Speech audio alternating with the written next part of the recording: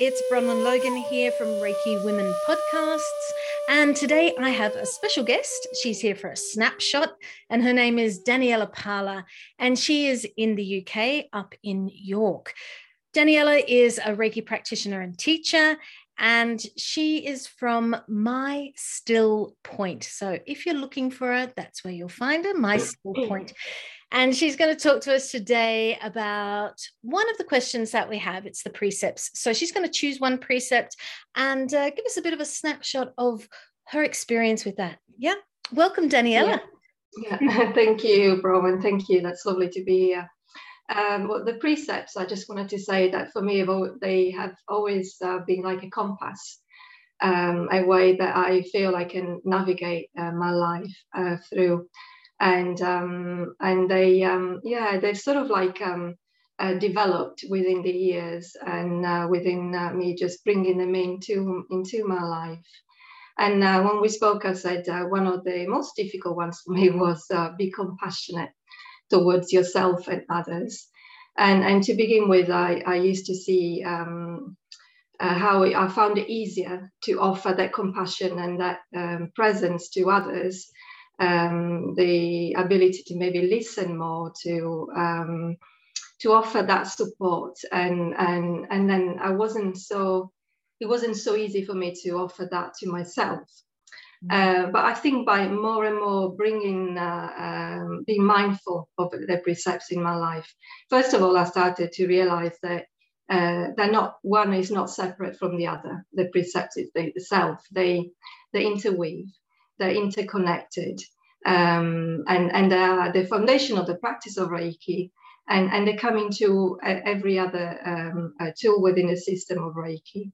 And then I started to, because I love words, I started to look at it, be compassionate. So compassionate is having passion for, so having love for, offering kindness. So the being compassionate to yourself and others, first of all, because we're interconnected.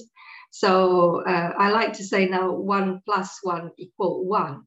So there is no two. So if I am compassionate to myself, the more I can be compassionate to others.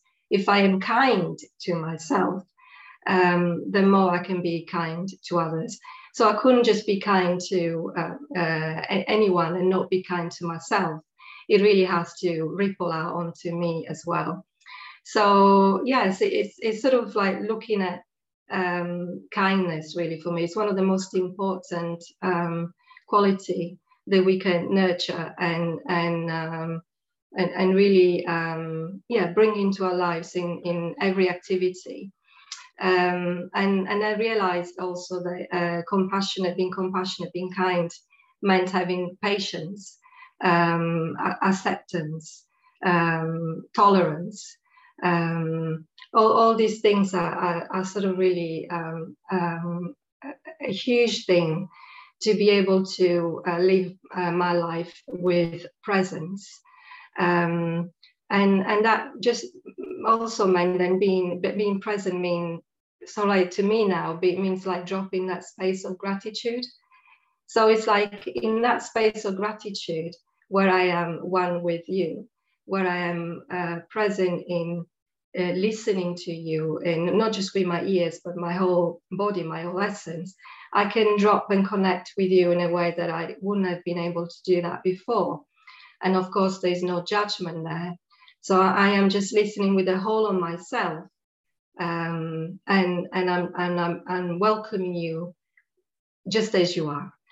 Ultimately, because it's about being enough, about recognizing that we are enough just as we are, which I think it's where the sort of lack comes from. If I don't feel enough, then I start to judge, then I start to compare, then I'm not kind. I'm not present in my essence, my beautiful light, because I sort of see as always having this, I say beautiful light, is this light that has no beginning or end, that's just so bright. And we can all drop into that if we come in from a space of gratitude of being here in this moment, with you, with whomever I am interacting.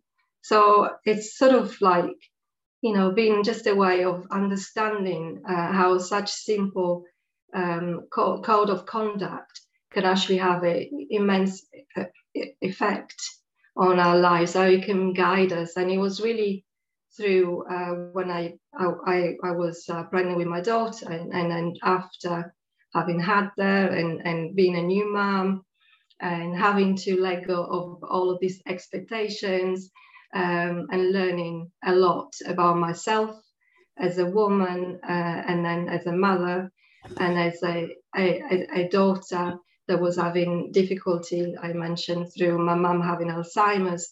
So I felt like I was losing my mum. I became a new mum, and I sort of like needed to find my purpose again in a way. And that's hence the compass of the precepts for me, a way to be able to navigate and understand what it meant to be present with my daughter as she was growing, and being able to really drop into that place of gratitude and knowing I'm here with her, and this is a miracle in itself, as opposed to wanting to be elsewhere. And when I am with my mum, through the precepts of my practice, I've been able, although she lives in Italy, I've been able to sort of like drop in that space of really gratitude and being able to feel as if I'm with her, although with, you know, there's a distance or so many, well, there's a sea in between, but not in my case. I don't feel like there is. And I think that's through the practice. I know it's through the Reiki practice. So yeah, that's that. Oh, look, I really relate to so much that you say there. You know, I don't know how much you know about me or what I've said to you about myself, but you know, my mum has dementia. So so I completely understand that, and the difficulty of feeling that connection. And the wonder, though, of, you know, having a child and how much that teaches you, and how you can very clearly, because the child tells you, how they very clearly see whether you are with them in the moment or not. You know, they pull you up and let you know if you're not there with them, right? Yes, right. And something else that I really loved about what you were saying, Anna, you know, when you talk about dropping in, you talk a lot about dropping in. When you were talking about listening, and it made me think of a couple of things. One was, you know, in the olden days when we had telephones and people used to ring us on the landlines. Yes. Well, you know, people used to ring up about, you know, they'd see the Reiki number and they'd ring at all hours, like because they were going through distress or whatever, and looking for some sort of comfort. So, you know, when people would ring, I would just take the phone and I would drop in to this space. And I love you talking about just a listening space, because that's actually what I was doing. But it's so much more than that, isn't it? As you were saying, it just connects through to all these other things. So there is compassion, obviously, and the gratitude of being able to do that, the kindness, and being in a very clear, open space that's not, you know, I'm not putting any of my reactivity of anger or worry or anything like that in it. And I'm just being there for that person. And the things that, you know, people would say that, you know, they would feel so much better just from talking for a couple of minutes, even because there's someone, they feel that person is just slipping into that space with them and being there whole in that space and sharing space with them. So I thought that was always very interesting, because the phone, you would think, you know, we're not really there together, but we are there together. And it was a really good example in many ways of distance healing, if you like, you know, that thing of us sharing that space. And also when I think of Reiki treatments, the way I describe Reiki treatments is sharing.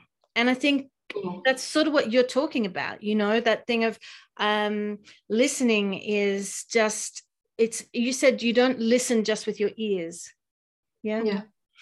So it is that just dropping into this space and just opening ourselves up and just sharing and allowing that beautiful open space to be together in, and really being in that moment. And it is all initiated, as you say, through compassion.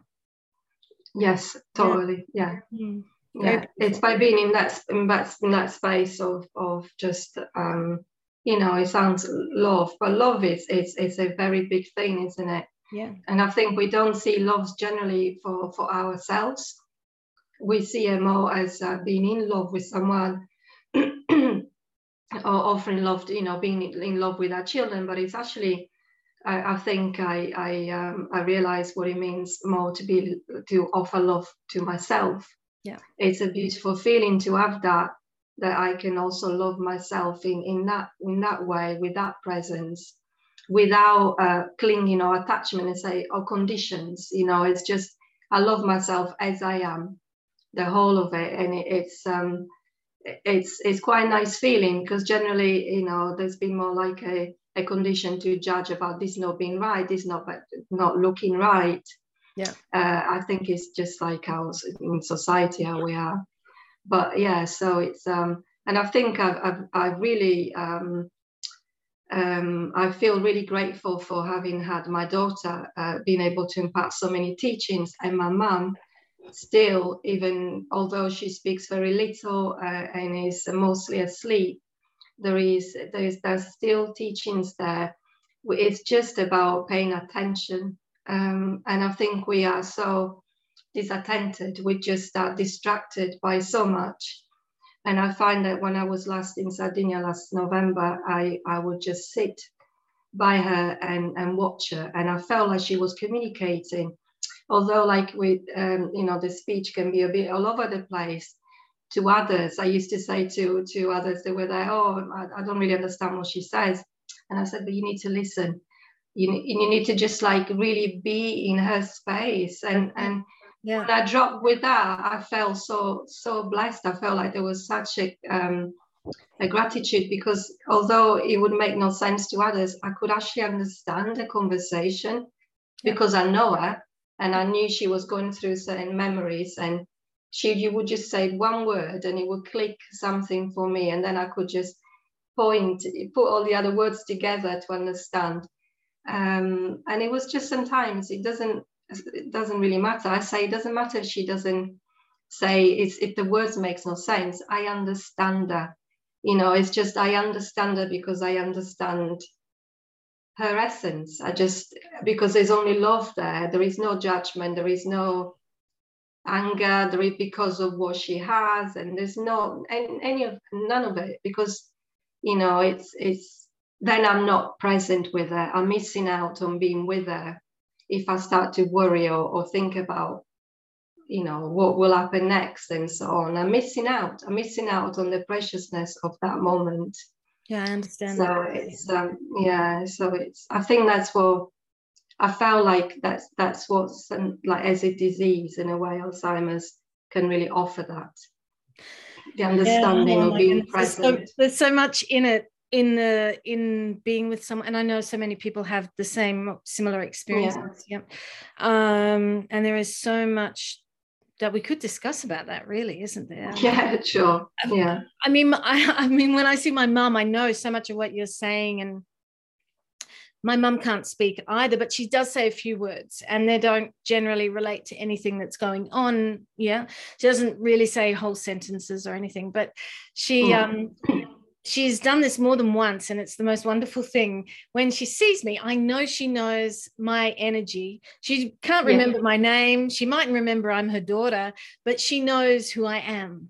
Yeah. Yeah. And so she's so happy. Yeah. And she is, she looks at me and she goes, love, love, love, love, love, love, love, love, love. Oh, gosh. It's so beautiful. Yes. Because she can't say the sentences. She doesn't, and all the details. Who cares? Yes, exactly.